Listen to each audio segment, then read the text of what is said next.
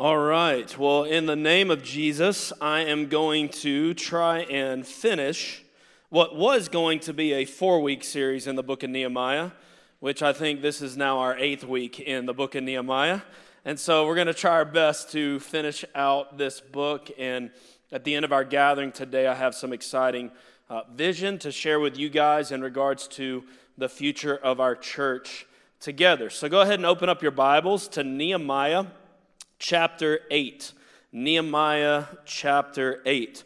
The kind of 4-part series to this series we've called Built for This has been this: get ready, rise up, dream big, finish strong. Finish strong. And so this is like part 2 of Finish Strong, and we are looking at just the reality of, the story of Nehemiah, where the people of Israel. I'm a little bit hot on the mic. Let's turn the mic down, or we're going to be killing some people. There we go.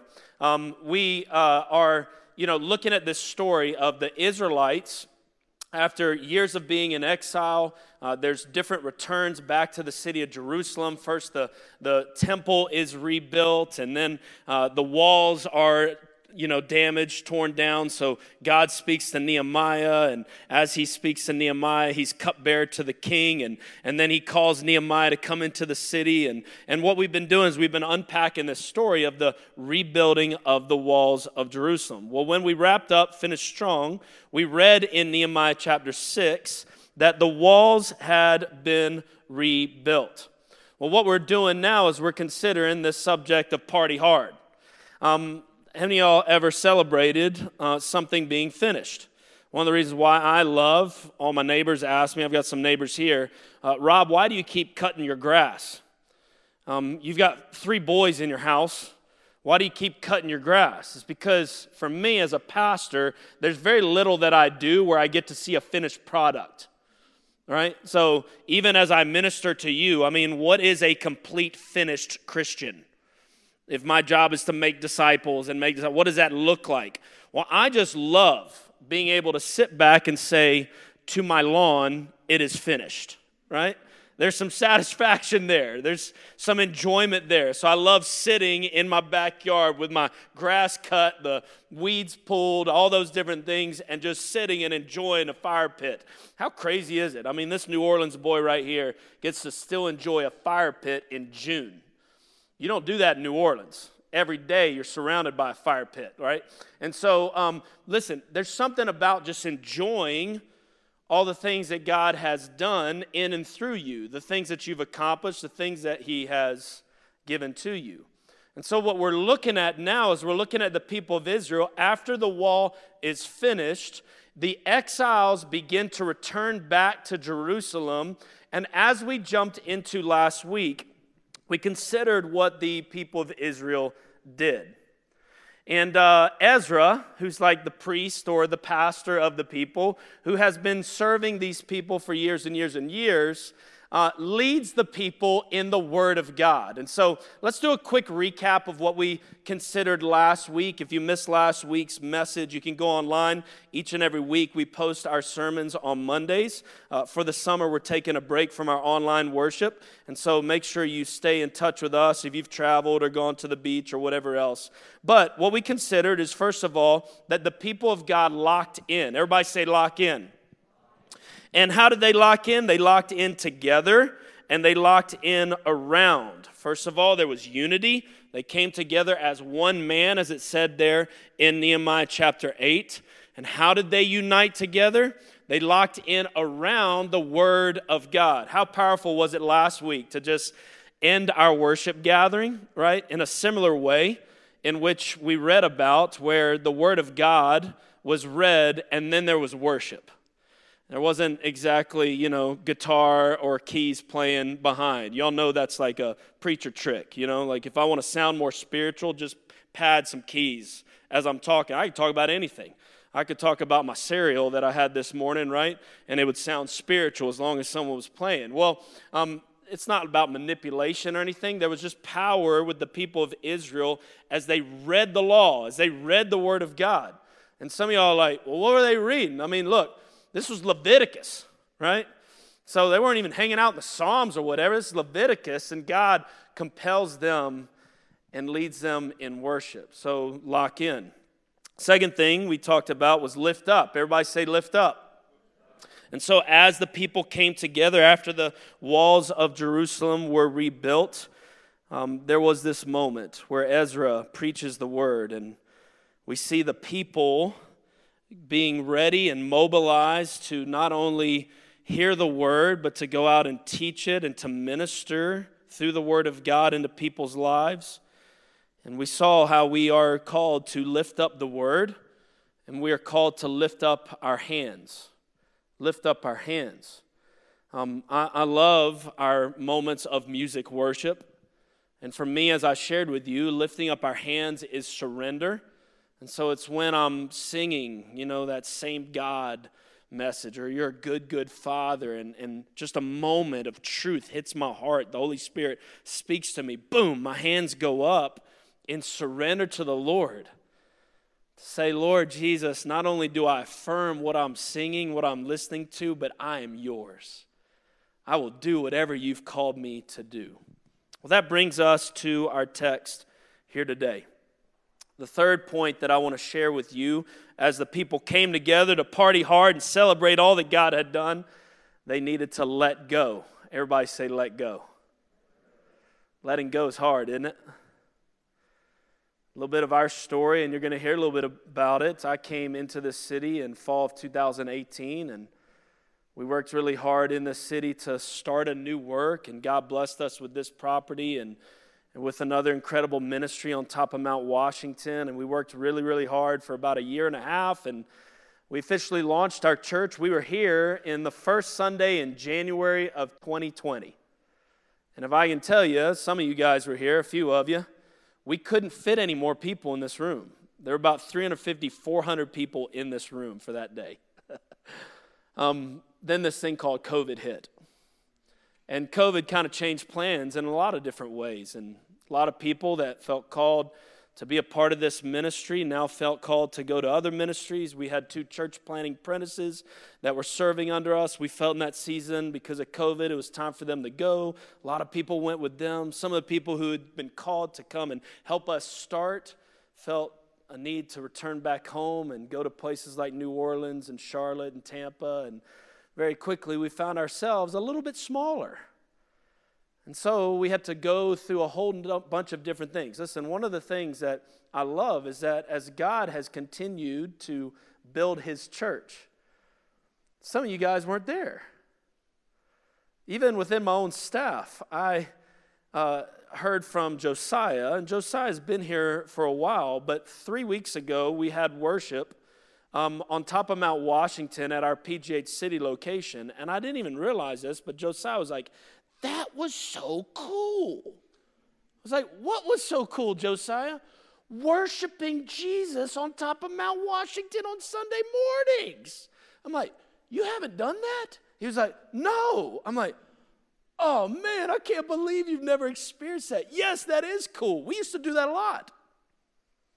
And there's this truth that, yes, I'm very thankful for all the things that God has done up to this point to bring us to where we are right now. But I can't keep holding on to the past. God is wanting to do something new. Here in this text, we find the people of Israel coming, and they have had quite a ride. Many of them have been slaves. Many of them have been scattered exiles. Some have stuck it out in Jerusalem through all of it and now are a little annoyed by all the new people that are coming back into their city. I mean, they had some of their own rhythms. The first thing that we see here in this text is that the people let go. Let's go to verse 9 of chapter 8. It says, and Nehemiah, who was the governor, and Ezra, the priest and scribe, and the Levites who taught the people, said to all the people, This day is holy to the Lord your God. Do not mourn or weep. Remember, the word of God led the people of God to worship. For all the people wept as they heard the words of the law. Then he said to them, go your way, eat the fat, drink the sweet wine, and send portions to anyone who has nothing ready. For this day is holy to our Lord. And do not be grieved. And then here's a powerful, powerful word. For the joy of the Lord is your strength. Can't tell you how many times over the last 2 years in this COVID season that's been true. Nothing external, nothing that this world has to offer. I know y'all don't believe this, but sometimes pastors are more justified by people in pews than they are by the presence of God. And I found out real quickly in a lot of empty rooms where my joy comes from. And I learned that God is enough for me. Here it says, the joy of the Lord is our strength. So the Levites, all the people who were ministering the word, and I'm not going to go back and repeat some of those names that we read last week. The Levites calmed all the people, saying, be quiet, for this day is holy. Do not be grieved.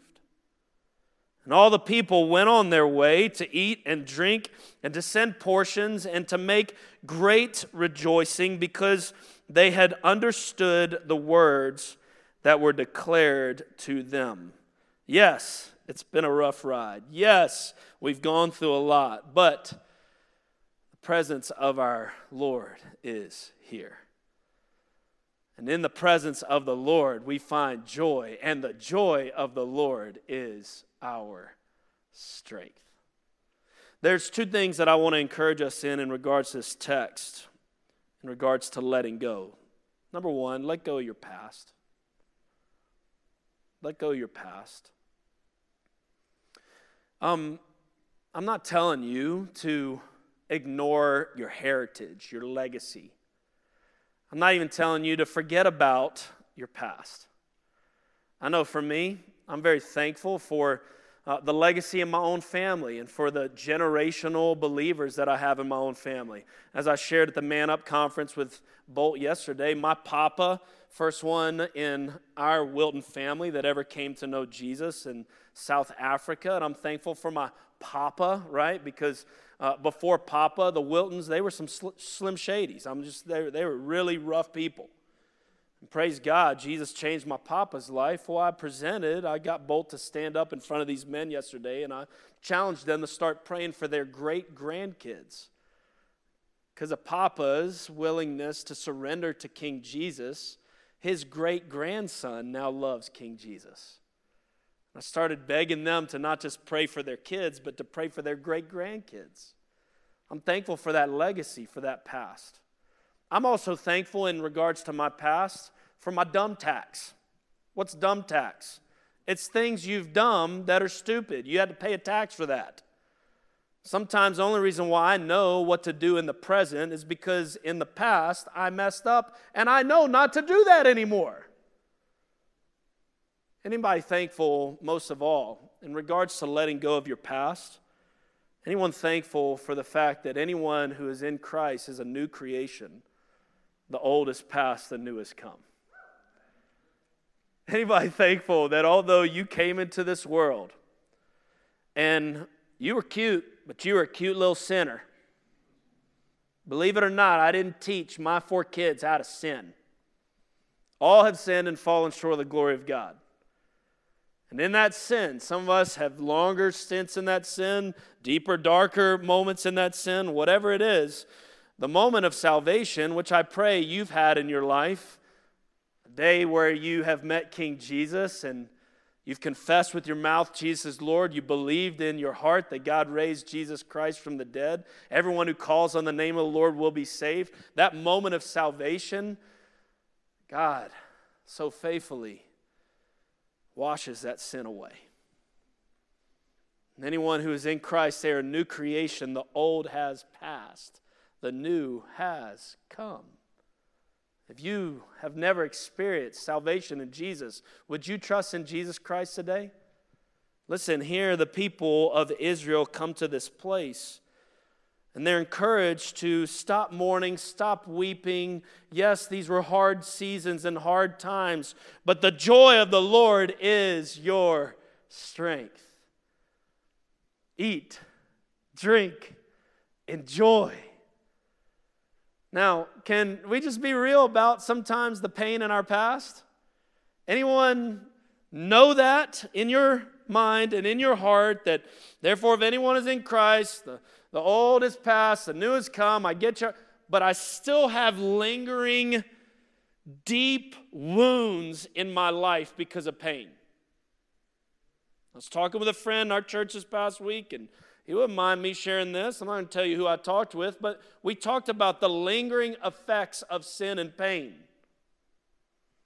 And all I said to my friend was this: what an amazing accountability partner you've got. Because you are now, for the rest of your life, always reminded of the consequences and the pain of sin. And because of that, that is going to so compel you to dedicate drums in church. Let's get it louder. Preferences can even come in regards to some of the ways in which we engage in religious activities, or convictions in regards to how we educate our kids or how we lead our families or whatever else. I want to encourage us as we come into this new day, into this new season, to open up our hands and to cling to God. Not anything of our past, not anything in regards to our presence, into our preferences. When I went to London about 3 weeks ago, I was with a pastor. His name's Nicky Gumbel. He's one of the heads of the Church of England. He's about to retire this year. And man, we were just so curious, because when we came to the Church of England in England, I don't know what you think, but I think of robes, high church, liturgy, all this stuff. And I'm telling you, these dudes were rocking it out, looking like we do on Sundays. And so we came to Nicky Gumbel and we said, what is going on here? And why are you doing this? And he started to go to this reality that what they learned about, a decade before is that BBC, which is the big news station or whatever else, did a poll, and they found out that about 5% of people in England were listening to classical music. And so they had a decision to make in regards to their news coverage. Are they going to keep beginning and flowing through this classical music, or are they going to try and catch up with what people are actually interested in listening to? And then this pastor looked at all of us and he said, just so that we are honest with each other, I hate what we do right now. I wish we did the liturgy. I wish we did the classical stuff. I wish that's my preference. But then he looked at us and he goes, but when did ministry ever become about our preferences? If the BBC is making a decision to reach 95% of the people with their news, who am I to ignore that when I've got the message of the gospel of Jesus Christ? It's not about our preferences. In just a few moments, I'm going to share with us about a vision that I believe God's called us to. And I'm going to be asking for some of us here in this room to deny ourselves, take up our cross, and follow Jesus. What does that mean? It might require some inconvenience. It might require some sacrifices. Thankfully, and maybe I'll hear this, Rob, I'm one of your old school vintage church members. I've been here 3 years. And I just like where I sit. And I need to sit where I sit. I pray that we'd let go of our preferences. Here in a lot of ways, there was a way of doing things. There was a past, but there was a compelling of people towards the new things that God was going to do now that the people were returning back to Jerusalem. And if I can share this with you, the thing that people were called to let go of was to live in, which is point number 4. Y'all write that down. Live in. Everybody say live in. live in the law of God, the presence of God. And before I even share with you some X's and O's and some specifics about where I believe God's calling our church, can I tell you, it doesn't matter what I'm about to tell you practically. The aim, the focus of everything that we are compelled to do as a church is to enjoy the presence of God. Where the Spirit of the Lord is, there is freedom. And at the heart, this is not about strategies and this and X's and O's and all that. It is about enjoying and living in the wonderful presence of God. And for that to not just happen in a building once a week on a Sunday, but for that to be the ebb and flow of your every single day life. We just experience the presence of God here, yeah, we can see some amazing things happen in our world. If we experience the amazing presence of God in your home, at work, on the streets, we're going to see this city transformed by the gospel of Jesus Christ. So let's live in. Two things in regards to living in. Live in his law and live in his love. Let's read verse 13. On the second day, the heads of fathers' houses of all the people with the priests and Levites came together to Ezra the scribe in order to study the words of the law. Okay, just real quickly. On one day, Ezra stands up, preaches the word, they have worship, they're mourning, they're fasting, they have this powerful moment. They're like, no, don't mourn and fast, party hard, enjoy the Lord, right? Enjoy your wine, enjoy your food, enjoy your portions, soak it up, God is here. And then what it says there in the text is they have to wait 6 more days till they do anything else because we only do church once a week on Sunday. It says the next day.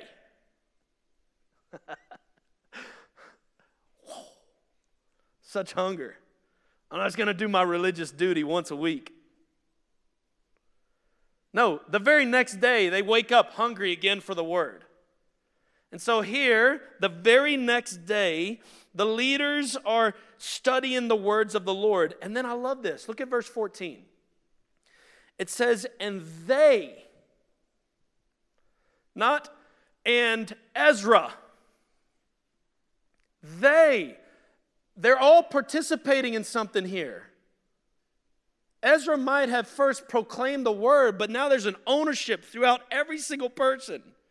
All the people, they found it written in the law that the Lord had commanded by Moses that the people of Israel should dwell in booths during the feast of the 7th month. They're diving into Leviticus, not an easy read. And they start to see that God's word is living and active. And here, as they're seeking the Lord, they discover an amazing truth in the word of God. I shared this with you before, but that papa who came to know Jesus, the last week of his life here on this earth, I had to get down to South Carolina, which is where he ended up passing away. And I remember coming into that hospital room, and my sweet granny's there, and I come in, I'm like, hey, Papa, I need to get your act together. I booked us a tea time for golf tomorrow. He's like, how many strokes are you going to spot me? And so we laugh a little bit, and he looks at my granny, and he says, Granny, will you get my Bible? Gets his Bible, tells me to sit by his side. I've got a picture of this. And this is a man who has been a pastor for 50, 60 years of his life. One of the most brilliant, magnificent preachers I've ever heard, been around in my entire life. I'm telling you, he memorized the Bible. And here he was showing me in the book of Romans a new truth that he had discovered the day before. Here these people are studying the word, and they're like, whoa, what is this feast of booths? You see, we might let go of some things, but there's some things we're never going to let go of. We're going to get to enjoy, and God's promises from Genesis to Revelation are continuously blessing us today. Well, let's talk a little bit about this Feast of Booths. In verse 15, it says that they should proclaim it and publish it in all their towns and in Jerusalem. We found something that we believe is going to be a movement leader for us as a church. The time is now. And so here it says, go out to the hills and bring branches of olive, wild olive, myrtle, palm, and other leafy trees to make booths, as it is written. So the people, they went out, they brought them, they made booths for themselves. So just picture like little tents or little huts or whatever. Each on his roof, and in their courts, and in the courts of the house of God. So there was the temple, which had already been rebuilt, and now surrounding the temple and spread out throughout the streets are these little booths, little huts, little tents. What are they going to do with these things? It says, and in the square of the water gate, and in the square of the gate of Ephraim. Verse 17, and all the assembly of those who had returned from the captivity, made booths and lived in the booths. For from the days of Joshua, the son of Nun, to that day, the people of Israel had not done so. All right. And this is what I'm just telling you is resonating within your staff, within your pastors. I love all the crazy new songs that God continues to inspire people to write today. But anybody just love a good old hymn? I mean, there's something, right, about listening to a good old hymn. Some of the great things. A lot of these hymns weren't written during the time of Nehemiah.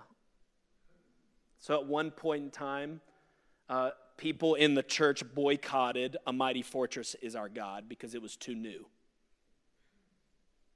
So I'm not going back to state glory day type of stuff, but I think one of the things that God's going to do as we step into a future together, hear me on this, is he's actually going to bring about some things, some glorious things from the past.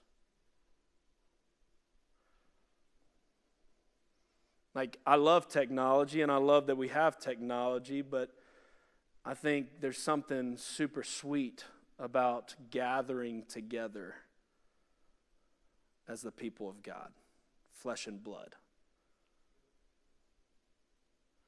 I think there's something super powerful about, yes, all of our programs and different things, but how rich would it be? As I shared with you, remember, did Ezra have to necessarily say, hey, come, I want to speak to you about the Word of God? No, the people of God begged for Ezra to come and unpack the Scriptures. And yes, let's read some good Christian books out there, but how about the best Christian book of all time? So let's maybe go a little old school vintage, church. Here the people recognize a very old tradition, but they had not been practicing some very basic, fundamental, old school things as they were exiled. And here in this text from the Word of God, it compels them to jump back in. And notice, as they bring out some of these old traditions, what do they end up doing? It says, and there was great rejoicing.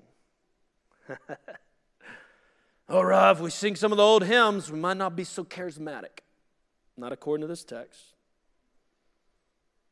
Verse 18. And day by day, from the first day to the last day, he read from the book of the law of God. And it says, and they kept the feast 7 days. And on the 8th day, there was a solemn assembly according to the rule. All right.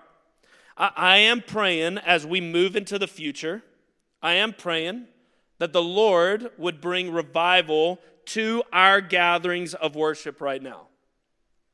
But I'm also praying for a Feast of Booths movement. And so when we compel ourselves towards a potential decentralization of our people seeking the Word of God, the first thing that we've got to live in is we've got to live in His law. We got to live in His law.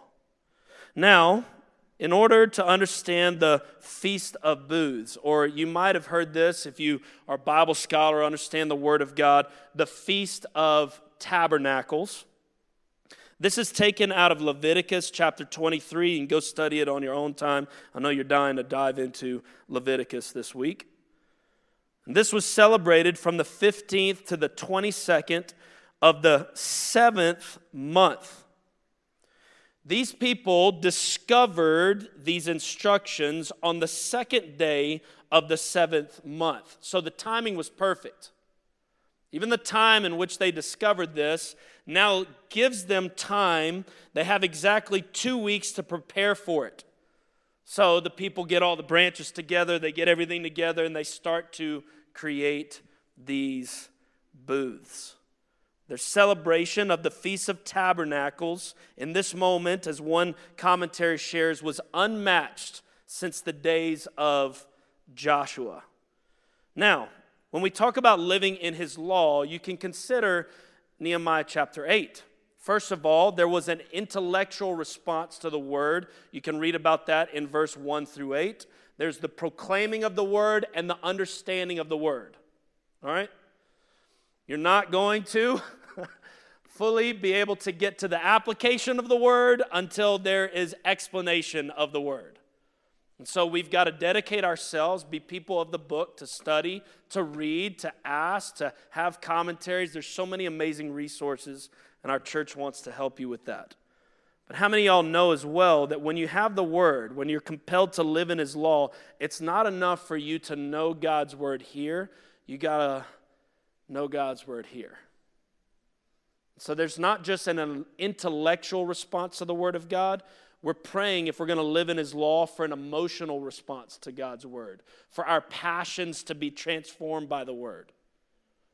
And so I can't just, in my flesh, get up and read God's word without asking and begging for the Holy Spirit to do some soul work through God's word in our hearts. I want this word to fillet my soul. Because I know if I could get not just the intellectual response to the word, but the emotional response to the word. Thirdly, what we'll find, and this is what we've just read, an active response to the word. So think about what the people of Israel have just experienced. Remember last week I stood up, read the word, right? Had leaders around me. They're hearing the word. They're intellectually receiving the word. But then what follows that? Mourning, weeping, praying. So Ezra ministers to them and says, don't just weep about the past. This is not a solemn day. This is a day of great joy, for the joy of the Lord is your strength. And so there's a movement within hearts compelling people emotionally to follow the passion that they have for the Lord, which then, because of that passion now, when they read Leviticus, and Leviticus says, go and find a bunch of palm branches and build a bunch of mini tents where you're going to go and worship me, they say, yes, Lord, yes. They say, yes, Lord, yes. So I'm going to tell you by way of default, when I see a lack of response or obedience, where I'm going to keep disciplining myself based upon this text that I've studied this week, is I'm going to keep preaching the word. And as I keep preaching the word, man, I'm going to do as much praying as preaching. Because I'm going to continue to ask the Lord for the Lord to not only make us hearers of the word, but doers of the word. God, may you and your word penetrate our hearts and so change our passions, so that as Lord Jesus, you give us assignments. We say, yes, Lord, yes. I've just given us a great outline for parenting. Maybe, and I'm putting me and Annabeth, maybe our kids aren't necessarily compelled to obey us because they're obeying us. I wonder what would happen in my own home if our kids understood that this was actually a word from the Lord. This is why you are compelled to obey. So, live in his law. Now, let me land the plane with this, and then I want to share a couple things. Live in his love. Live in his love. Do you know that if you fast forward way ahead, do you know that there is actually Jesus engaging in the Feast of Booths? In John chapter 7, we find Jesus stepping up in the Feast of Booths. Now, let me share from this one commentary. The Feast of Tabernacles, or the Feast of Booths, begins and ends with a special Sabbath day of rest. During the days of the feast, all native Israelites were to dwell in booths to remind them that God delivered them out of the land of Egypt and to look forward to the coming Messiah, Jesus Christ, who would deliver his people from the bondage of sin. This feast, like all feasts of Israel, consistently reminded the Jews, and should remind Christians as well, that God has promised to deliver his people from the bondage of sin and deliver them from their enemies. Part of God's deliverance for the Israelites was his provision and protection of them for the 40 years they wandered in the wilderness, cut off from the promised land. The same holds true for Christianity today. God protects us and provides for us as we go through life in the wilderness of this world. While our hearts long for the promised land, heaven, and to be in the presence of God, he preserves us in this world as we await the world to come and the redemption that will come when Jesus Christ returns again to tabernacle or to dwell among us in bodily form. And so in John chapter 7, if you look in verse 1, it says, after this, Jesus went about in Galilee. He would not go up to Judea because the Jews were not seeking to kill him. Now the Jews' feast of booths was at hand. And as Jesus steps into a time where the disciples are actually nervous because a lot of people are plotting to kill Jesus at this moment, these are the words of Jesus. Listen to this.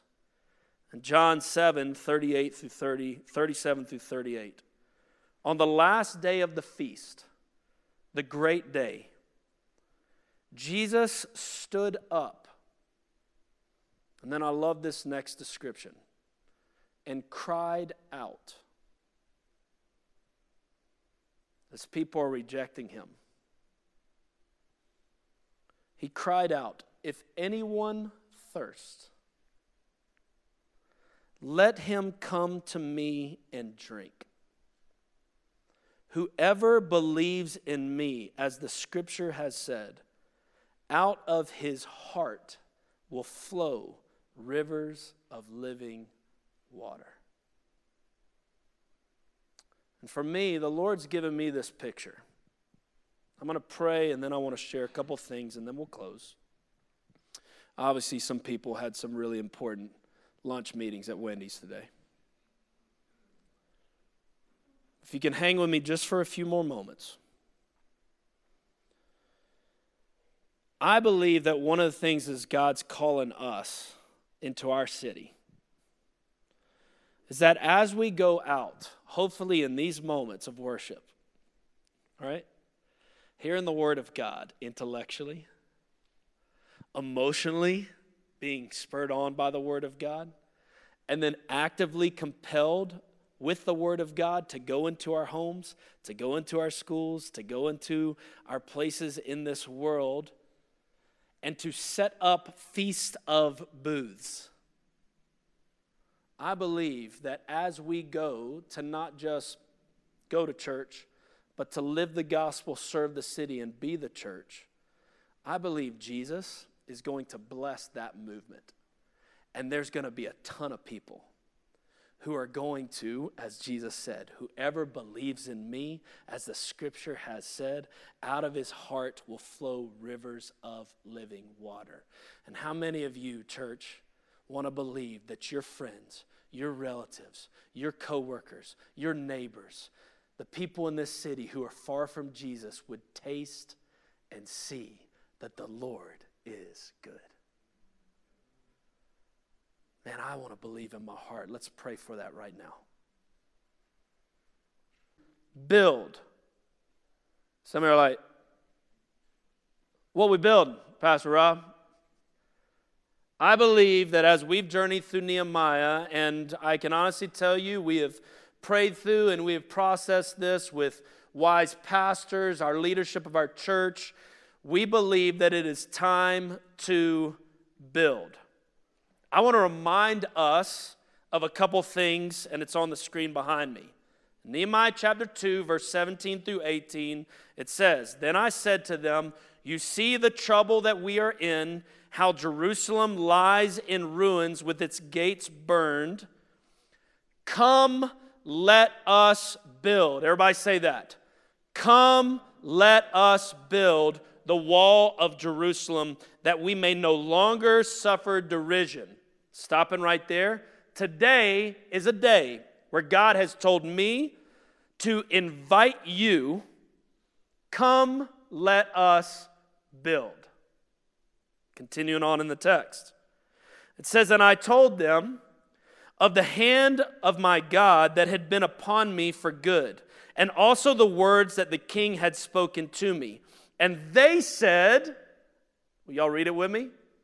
"Let us rise up and build." One more time. Let us rise up and build.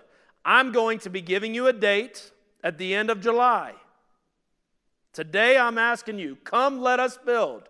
I'm going to give you 2 months to pray for an intellectual, emotional, and obedient response to the word that God has told me to share with you. And I'm going to believe that in the end of July, we will come together united to say, let us arise and build. Now, it says, so they strengthened their hands for the good work. When we answer yes, church, when we obey the Lord, we're going to have a lot of fun strengthening our hands. I'm pretty pumped to see some of your spiritual biceps. Look at another text, because I don't want to forget about the possibility. It says in Nehemiah chapter 6, verse 15 through 16, "So the wall was finished on the 25th day of the month of Elul." In how many days? 52 days. We're going to take a 52-day journey this fall, if you say yes. And I believe the Lord is going to use us in a powerful way to symbolically build the wall. When all our enemies heard of it, this is our prayer, and all the nations around us were afraid and fell greatly in their own esteem, for they perceived that this work had been accomplished by the incredible preaching of Pastor Rob Wilton at Vintage Church. How was this accomplished? With the help of our God. And I just believe in whatever that is going to be, we're going to look back in the not too distant future and say, what a mighty God we serve. What a mighty God we serve. So, let me give you some specifics. Show the next slide. Today is June 12th. Today is an invitation to you, Vintage Church. Come, let us build. On Wednesday nights, starting this Wednesday night, throughout June and July, we're going to have a midweek prayer time at 9 p.m. on social media. It's always going to be on Facebook Live or it's going to be on Instagram Live. And we'd love for you through June and July to join us. in prayer. What did we learn about the story of Nehemiah? Did he just hear from the Lord once and say, cool, I got it, Lord, peace? Every single day there was a pursuing of God. And so once a week we're going to continue to pursue God because we're going to always stay open to wherever God might lead us. But we're going to be praying and asking the Lord, okay, Lord, you've asked for us to come and build. Lord, we want to hear from you specifically, each and every individual here. And we want to listen to you and do what you say. How do we hear from the Lord? We've got to pray. So we're going to pray every single Wednesday night on social media. I've put this out there because I'm so excited about it. On July 10th, we are not gathering as a church here, but we are gathering downtown at Heinz Field. All the churches in Pittsburgh are coming together, Protestant and Catholic. And we are uniting together at Heinz Field to pray. I think it's an amazing thing that we as a church are in a season of prayer, seeking God as we do this. Because I want you to know, we do not believe that Vintage Church is the only church in town. We are part of a great, huge kingdom of God here in this city. And so on July 10th, join us. We won't be here on Sunday morning. We're going to actually share with you some details for those who'd like to come early. The doors kind of open at 2, but it's really 1 to 4. The service is going to start at 2. The doors open at 1. We might have a little tailgating area if y'all want to come and hang out, and we'll enjoy some lunch together, and then we'll go and pray together at Heinz Field. But that's going to be on July 10th. Go back to the slide. On July 31st, this is going to be the response of the church. Rob, that's 2 months from now. Yep.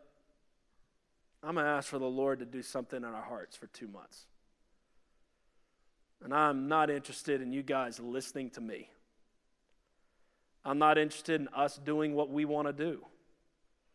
I pray that we would unite on July 31st here in this place, and that we would all respond in unity as one man. Let us arise and build. And if we answer that call, we want you to know, and this is the big announcement, that we believe that the time is now. Some of you are going to be looking around saying, Rob, we're not that big. You sure about this? We believe that God has given us a gift in the resources, the properties, and the people, not only here at our PGH West location, but also downtown on top of Mount Washington at our PGH City location. And on that Sunday, I'm not sharing with you details of how it's going to go down, but we're going to have our church positioned not just in one place in the city, but in 2 places in the city, which is positioned to multiply out many feast of booths in this city so that we can truly live the gospel, serve the city, and be the church. Will y'all stand with me as we close in prayer for today?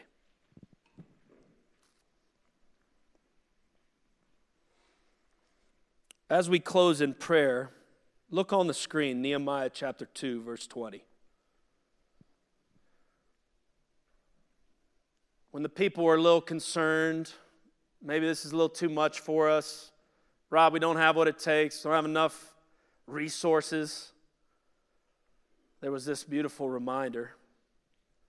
Then I replied to them, the God of heaven, which, by the way, if you didn't hear this today, he's a good, good father. The God of heaven will make us prosper, and we, his servants, will arise and build. But you have no portion or right or claim in Jerusalem. Speaking to the haters. So what does this remind us of? And let's close in prayer with this. Go to the next slide. Why should we build? Let's go ahead and put them all up for me. Because God will make us prosper. Why are we taking 2 months to really seek? I want you to know, I've done the time. I've pulled away, and so has your leadership. And we truly believe at this stage, God has spoken to us to arise and build. Now we're bringing it before you, and we're asking for you to spend time praying and fasting and seeking the Lord. Asking the Lord, some of you guys have just attended here. It's time for you to put your roots down deep here In order for us to be able to execute what God's called us to, we need you every week to be committed with us. And not just attend, but serve. So we're asking the Lord to speak to you about whatever he needs to speak to you about. But we believe that God's going to make us prosper. Why? Not because this is our idea, but because God has called us to it. And God is faithful. Secondly, God has commanded us to arise and build. At the end of the day, the only thing that I'm asking for you to ask the Lord is, what is it that you've called me to do? And here's just a good, word of wisdom. Listen to Jesus and do what he says. But thirdly, because God is bringing us victory. And I know even with a pure heart, okay, I could be making a complete terrible decision here in the way in which we're going to go about living the gospel, serving the city, being the church. But do you know what I believe? No matter what we do is always going to happen. God will always continue to advance his kingdom through his church. The gates of hell will not prevail against Christ and his church. And I know that God is ready to bring victory for his church in this city. And so, Lord Jesus, as we close now in prayer, God, I thank you for your servants. I thank you for each and every individual that's here. God, I pray in the name of Jesus that you would so empower us by your Holy Spirit to listen to you and do what you say. So God, on this Come Let Us Build Sunday, may we take that invitation, that word from you, and take it to you and dive into God's word and enjoy a feast of booths moment with you. God, may you speak clearly to us. May you break our hearts for what breaks yours. May you lead us in worship. And may ultimately, God, may we follow you. God, we pray that as a result of our journey this summer, as we continue to walk through your word and as we start to seek you on Wednesday nights, God, we pray that you would receive all glory and honor and praise. So God, send us out by your Holy Spirit to live the gospel, serve the city, and be the church. In Jesus' name we pray. Amen. Grace and peace.